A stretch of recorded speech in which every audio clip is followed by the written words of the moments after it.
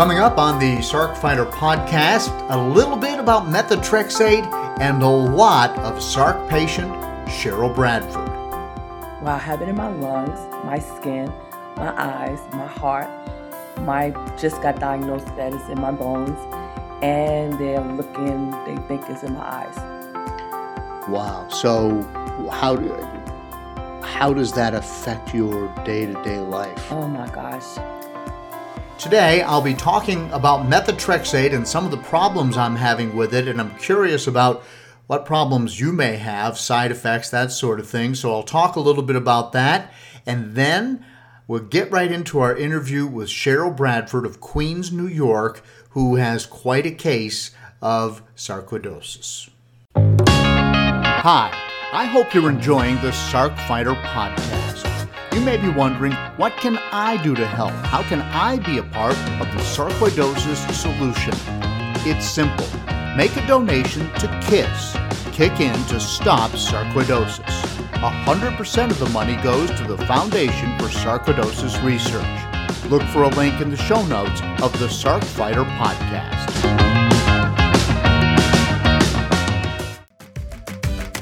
This is the SarcFighter podcast, living with sarcoidosis and other rare diseases. Here's your host, John Carlin.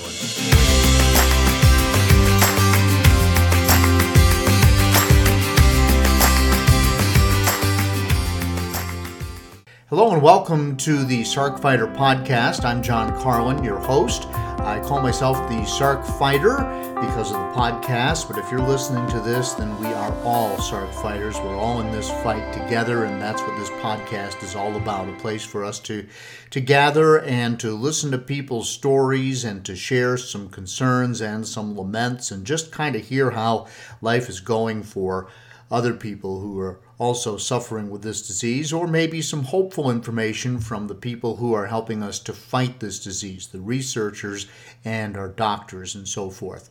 So this is episode 7, and today I'll be talking with Cheryl Bradford of Queens, New York. Cheryl has a severe case of sarcoidosis. She's not able to work anymore. She did share with me a little bit about the spread of sarcoidosis through her body, and I'll tell you just now that it is extensive if you want to compare her case to yours. And we'll talk more about that, but it's in her bones, and she thinks maybe it's moving to her eyes, and it's not a good situation for Cheryl, but she's doing great. And again, I wonder where people get the energy to do as well as they do. I also want to talk a little bit today, before we get into the interview with Cheryl, about methotrexate. Methotrexate is a drug that a lot of sarcoidosis patients have had to take or do take. It's still commonly prescribed, and it has made my life miserable for the last month, which is about as long as I've been taking it. And that's appeared through some yard work I've been doing. Many people who listen to this podcast know that I'm an avid cyclist. And, you know, even though I'm pushing 60, and you can make fun of me for my age, and the fact that those of us who are elderly maybe nap a little bit, methotrexate has completely changed the way I look at napping. I pretty much can't walk past a couch anymore without taking a cat nap. So I'm going to riff a little bit on methotrexate here in a minute, and before I even get to that, I would like for you to start thinking about your experience with this drug, and maybe be willing to share it. Maybe we'll focus on that in an upcoming podcast, or you can send me your thoughts, and I'll definitely read some of them on the air here. Now, if you're new to the podcast, it's the SarcFighter podcast. I explained what that's about. I have sarcoidosis, and I've met so many people who do, and I thought this would be a place where we could talk about it. And that's what we've been doing. So this is episode 7, and my effort is, to get the word out there no matter where you are. I've become an advocate for the Foundation for Sarcoidosis Research. I'm a big supporter of that organization. I've raised some money for them. Did a bike ride last year, raised about $4,500 through our bike ride. And if COVID-19 relaxes its grip on the world, maybe we'll be able to have our bike ride again this fall. And if we do that, then I'll be asking for money again and hopefully raising some more money. But I'm a big fan of FSR and everything that they are doing. This podcast typically comes out every other Monday, but since April is Sarcoidosis Awareness Month, I'm releasing an episode every single Monday in April. So we've got this Monday and then next Monday, and then we'll go back to every other Monday. So please like the Sarc Fighter Facebook page, and then on Instagram, I'm under The Sarc Fighter, all one word. Please follow me, and I promise I will follow you back. So once again, today is Monday, April the 20th, and the interview with Cheryl was recorded approximately 2 months ago, and we'll hear from her here just momentarily. But again, before I get to Cheryl, can I talk about methotrexate for just a second here? I took methotrexate in the pill form for about maybe 3 or 4 weeks right after I was diagnosed back in early 2016. Told the doctor I didn't particularly care for the way it made me feel. He kind of nodded his head. He said, yeah, I understand. There's several other drugs out there. Let's try something different. And at the time, I think we went to azathioprine. And I stayed on azathioprine for a while. I won't get into everything. But that was my initial entree to methotrexate. And so I hadn't taken it since. Well, about a month ago, I had my visit with my doctors at the Cleveland Clinic, and I've been taking Humira with good success. They looked at my MRI because I have sarcoidosis on my spinal cord, and there's a mass there, and they've been trying to shrink it. And it's the Humira is working, but they felt like they still wanted to be more aggressive, so they wanted to pair the methotrexate with the Humira. Well, it's killing me. As I mentioned a minute ago, I just cannot get through the day without a nap. Now, I work from basically 3 in the afternoon through the end of the 11 o'clock news, so 11:30. I'm a news anchor for WSLS 10 in Roanoke, and if you've been listening, you've heard me say that. But so I get off late, and I get home around midnight or so, and I usually read until I fall asleep, and sometimes that's 1 o'clock in the morning. So I don't want you to judge me like my wife does. But there are days that I sleep until, 9:30, even lately it's been 10 o'clock with the methotrexate. And then I'll take a nap at 1 o'clock in the afternoon, even if it's just for half an hour or 20 minutes or 15 minutes, because I am so tired. And then I'll get in the shower, and then I'll go to work, and I'm pretty good.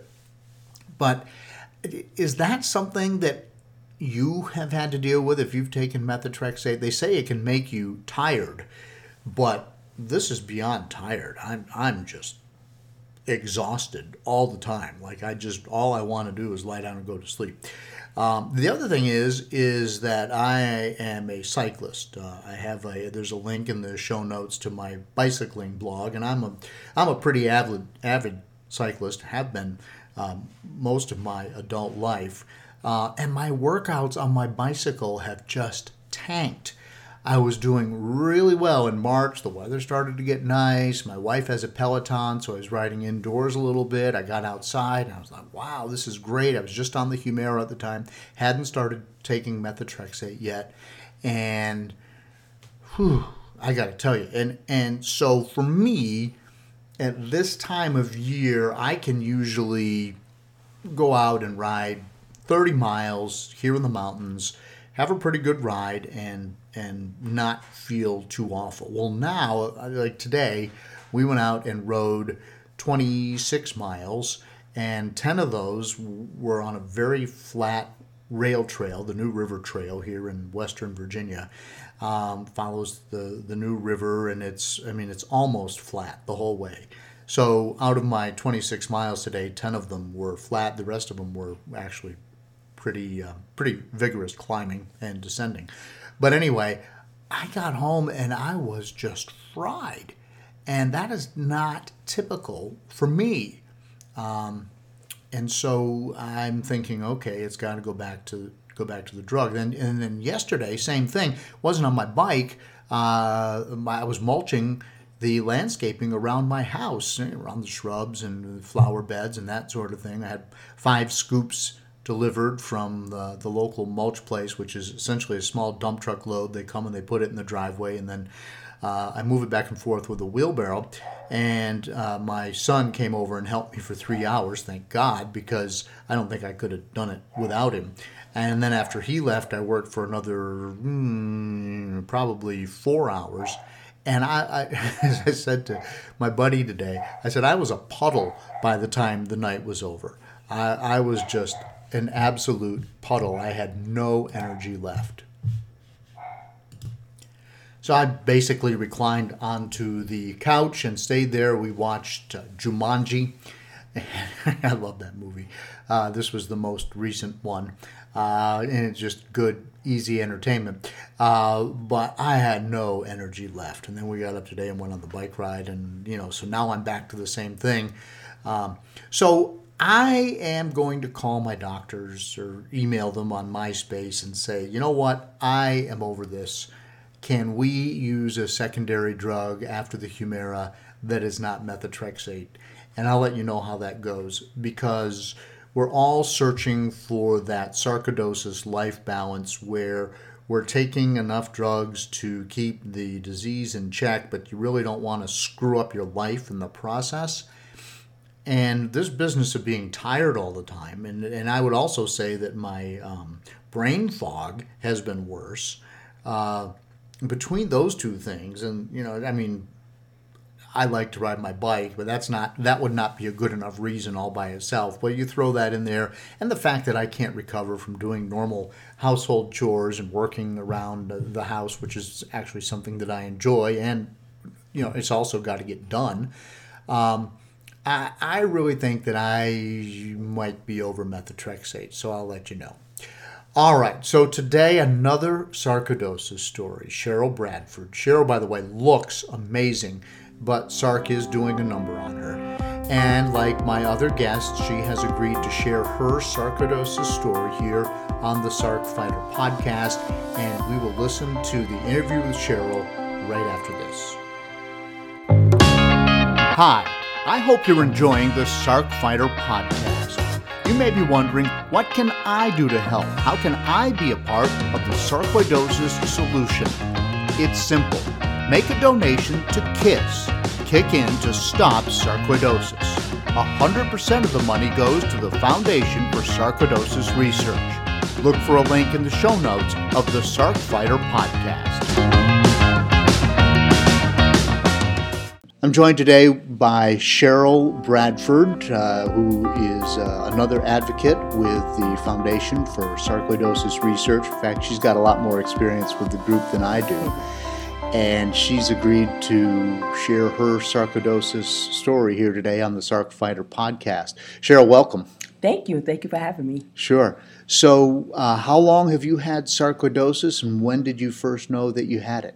I was diagnosed in October of 2001, but it went in remission and it snuck back in about 2009. Okay, And where do you have it on your body? Oh, well, I have it in my lungs, my skin, my eyes, my heart. Just got diagnosed that it's in my bones, and they think it's in my eyes. Wow. So how does that affect your day-to-day life? Oh my gosh. There are days where I just can't get out of bed. I'm in so much pain because especially, in the bones, it's like no kind of pain medication works. They even went as far as sending me home with Percocet. That doesn't even work. So I'm in the bed for like the whole day just in pain, just dealing with the pain. And that's like a normal day for me. And you say in your bones, is it in all of your bones or some of your bones? I mean, how does that even work? Well, I thought I was getting better. You have your days when you're feeling well, and so I decided to go to the gym, and all of a sudden, like the next day, my arms was hurting, so I thought I pulled a muscle. So I went to the doctor, and the doctor said if it's still hurting, to come back in a month, and he sent me home with pain medication. A month went by, still hurting. took an X-ray. He didn't see anything. Took an MRI, excuse me, and that's when we found out that it's in my bone. But they never really told me where. They just said it's in my bone. So I know it's in my arm.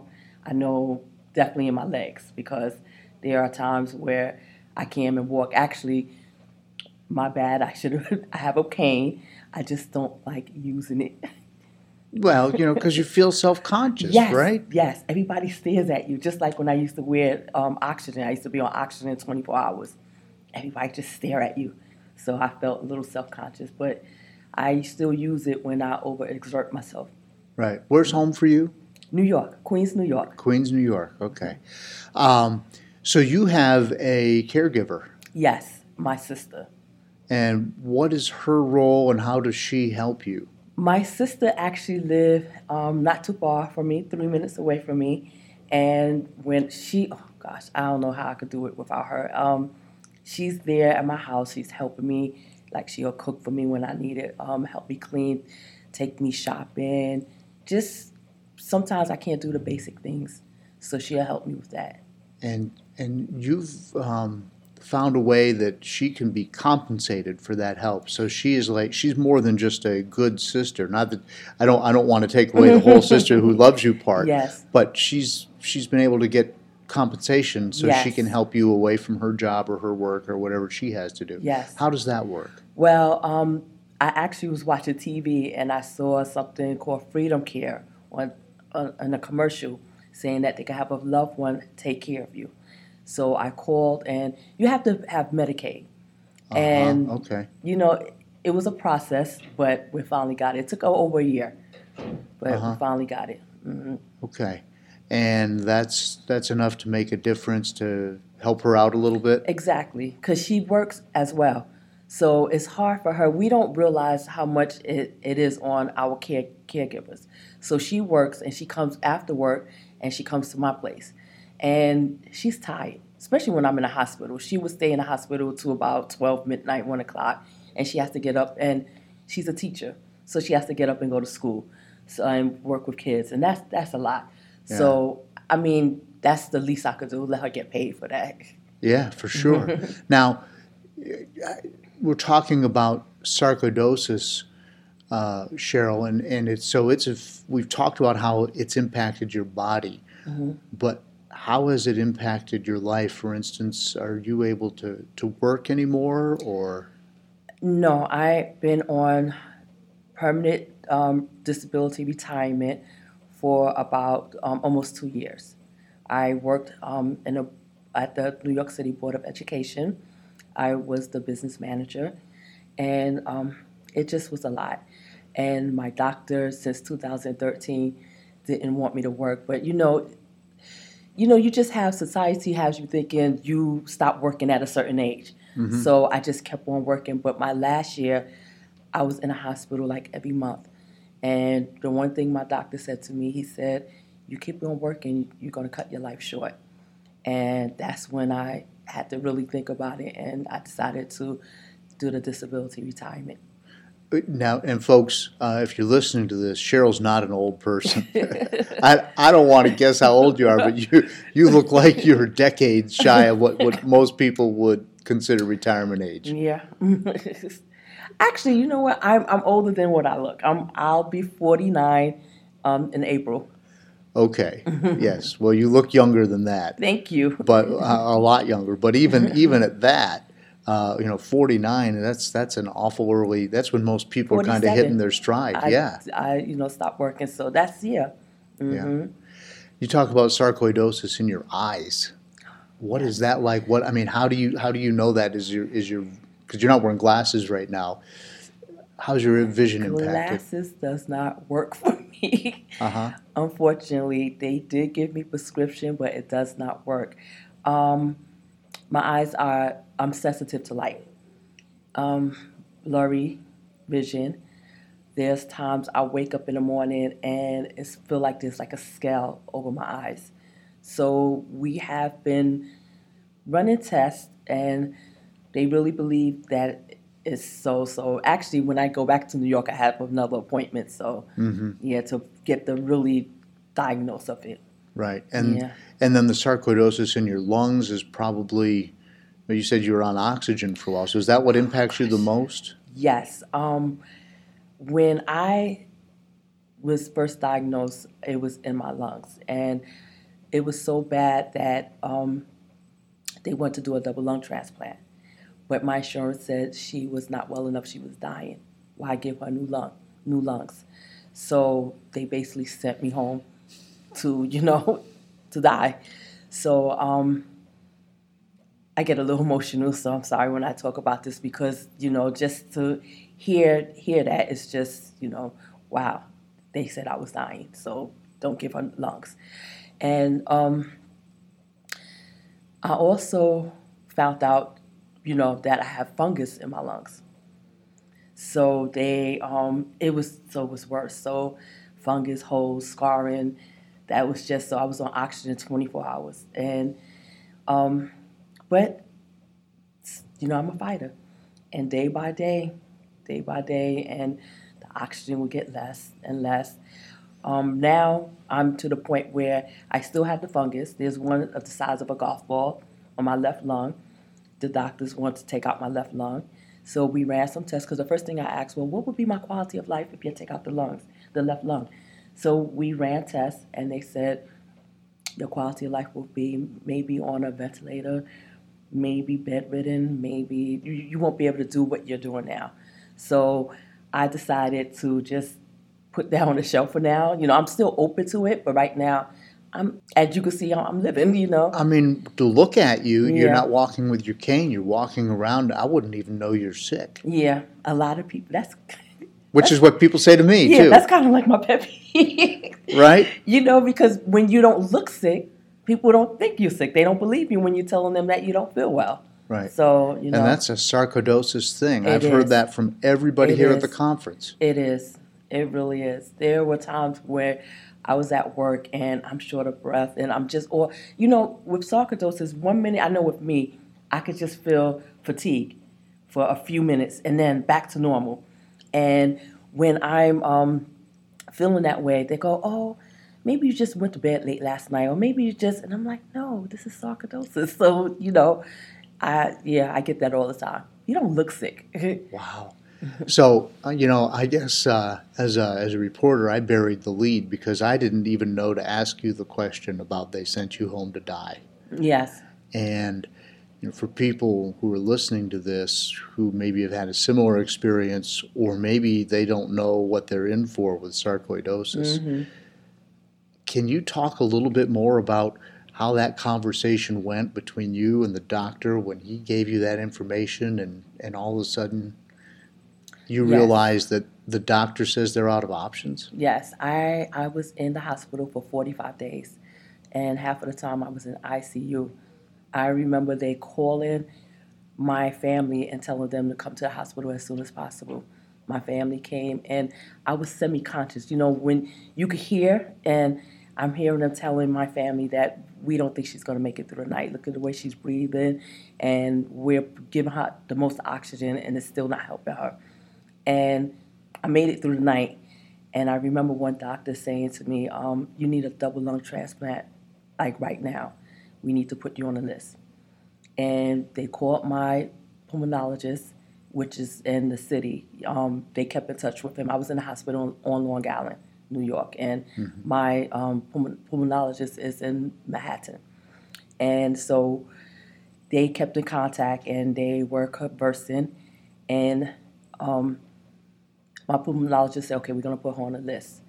And then he gave me the call, and he said, I need your insurance. I need everything, gave him all the information.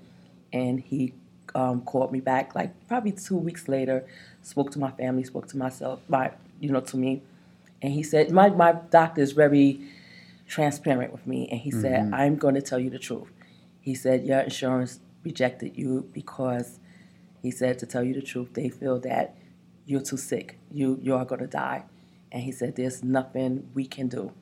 And that was just, it hits you mentally. It's like, I have a child, I have family. And so you just think like, what's going to happen now? How, my life is just, what's going to happen? I'm dying. So I went into a depression stage. So when they sent me home, my family's like, you have to move around, you have to do something. I'm like, I'm dying. Doesn't make sense. So I just laid on my couch and didn't eat. That's how I felt. I'm dying anyway. But then I spoke to, my daughter, my family, and they said, we are fighters. The Bradfords are fighters. So let's stop it and let's get it together and let's fight. And if it wasn't for my family, I don't think I would be here. So you pulled out of it? Yes, I pulled out of it. And were they giving you prednisone or methotrexate or Remicade? I mean, yeah. Prednisone. I'm on like a cocktail of medications. And the prednisone, to me, that's like, I don't know if you have been on it before. So I was 208 pounds on prednisone, and I'm short.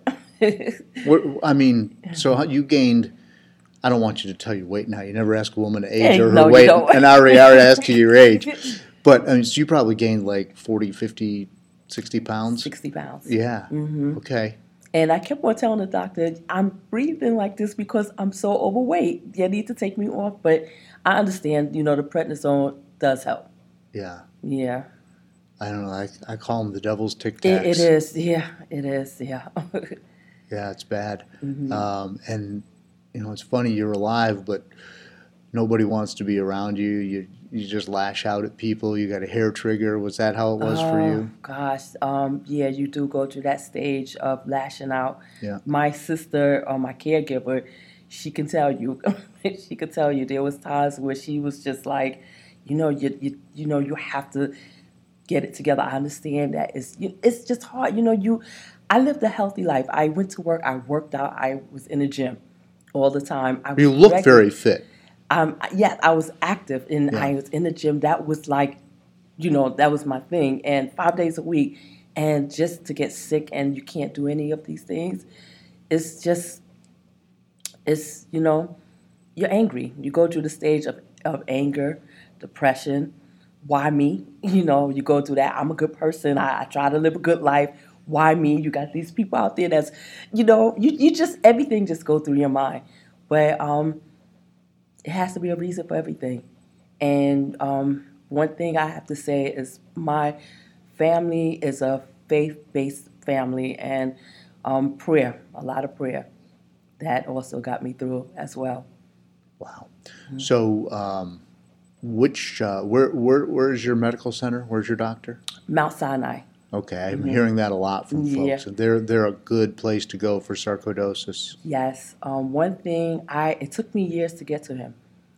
Finally, I went to him. Another doctor referred me, and when I went to him, he sat there and he basically interviewed me. And every time he asked me, he was like, I'm telling him my story. Then he would go, what? And then what? And I would tell him, and then what? And I was getting so angry. I'm like, why? You just need to check me out. Why? Then what? So finally he sat back and he said to me, he said, your situation could have been so much better. He said, these doctors didn't know what they were doing. And he was like, you are grave. You're in a grave condition. I'm going to try my best to help you. And that's like blew my mind when he said that. A lot of doctors don't know about this. And he specialized in sarcoidosis. So it's a blessing. He's still my doctor. Right? Yeah. Do you mind sharing his name? Oh, Dr. Morgenthau. Okay. Yes. And he's at Mount Sinai. Mount Sinai. All right. Well, because I think a lot of people are looking for that good sarcoidosis doctor. Actually, I don't know if he still is, but he was on the board of FSR. Okay. All right. Great. So how do you help with your outreach now as an ambassador / advocate is our new word here? Well, I just became, last year was my first year, but I've been dealing with FSR for a while because I've been doing walks. So I do 5K walks. I also help a lot of people who has sarcoidosis and don't know what to do, where to go. I will refer them to FSR, or so that's basically what I do. I refer them. I do walks. I've been trying to do a support group. It's just hard to get everybody together. Right. Yeah. I'm also trying to, as we speak, trying to launch a support group in Roanoke, Virginia. Okay. So do you have a walk scheduled for 2020? No. The reason why I have a procedure the beginning of April, so that's going to put me in a little bit at rest for a while. Got it. Yes. Got it. But I'll be back next year strong. Okay. Well, let us know, and Yes. we'll put the word out through the podcast for Thank sure. you. What's your next procedure? Is that something you want to talk Oh, about? sure. Yeah. Well, I have, I cough up blood. So, so I have to monitor it, and they said if it's more than like a teaspoon, I have to go straight to the emergency because the fear is that I might drown in my blood. So they think they're not sure. They think it's the fungus that's causing me to bleed. They're not really sure. So what they are going to do is go to my groin and try to see where the bleeding is and try to stop it. So that's they say I will be sore for a little while. Yeah. You won't be doing any 5K walks. No. No. All right. Cheryl Bradford, thank you so much for being Thank here on you. the podcast today. Thank you. So thanks to Cheryl. She, by the way, is also active on social media, and I will put some links to her contact information in the show notes. Once again, please share the Sark Fighter podcast. Let me know your methotrexate stories either in the comments or you can email me. My address is in the show notes as well. We're still in the midst of the COVID-19 crisis. Please be safe. Please be well.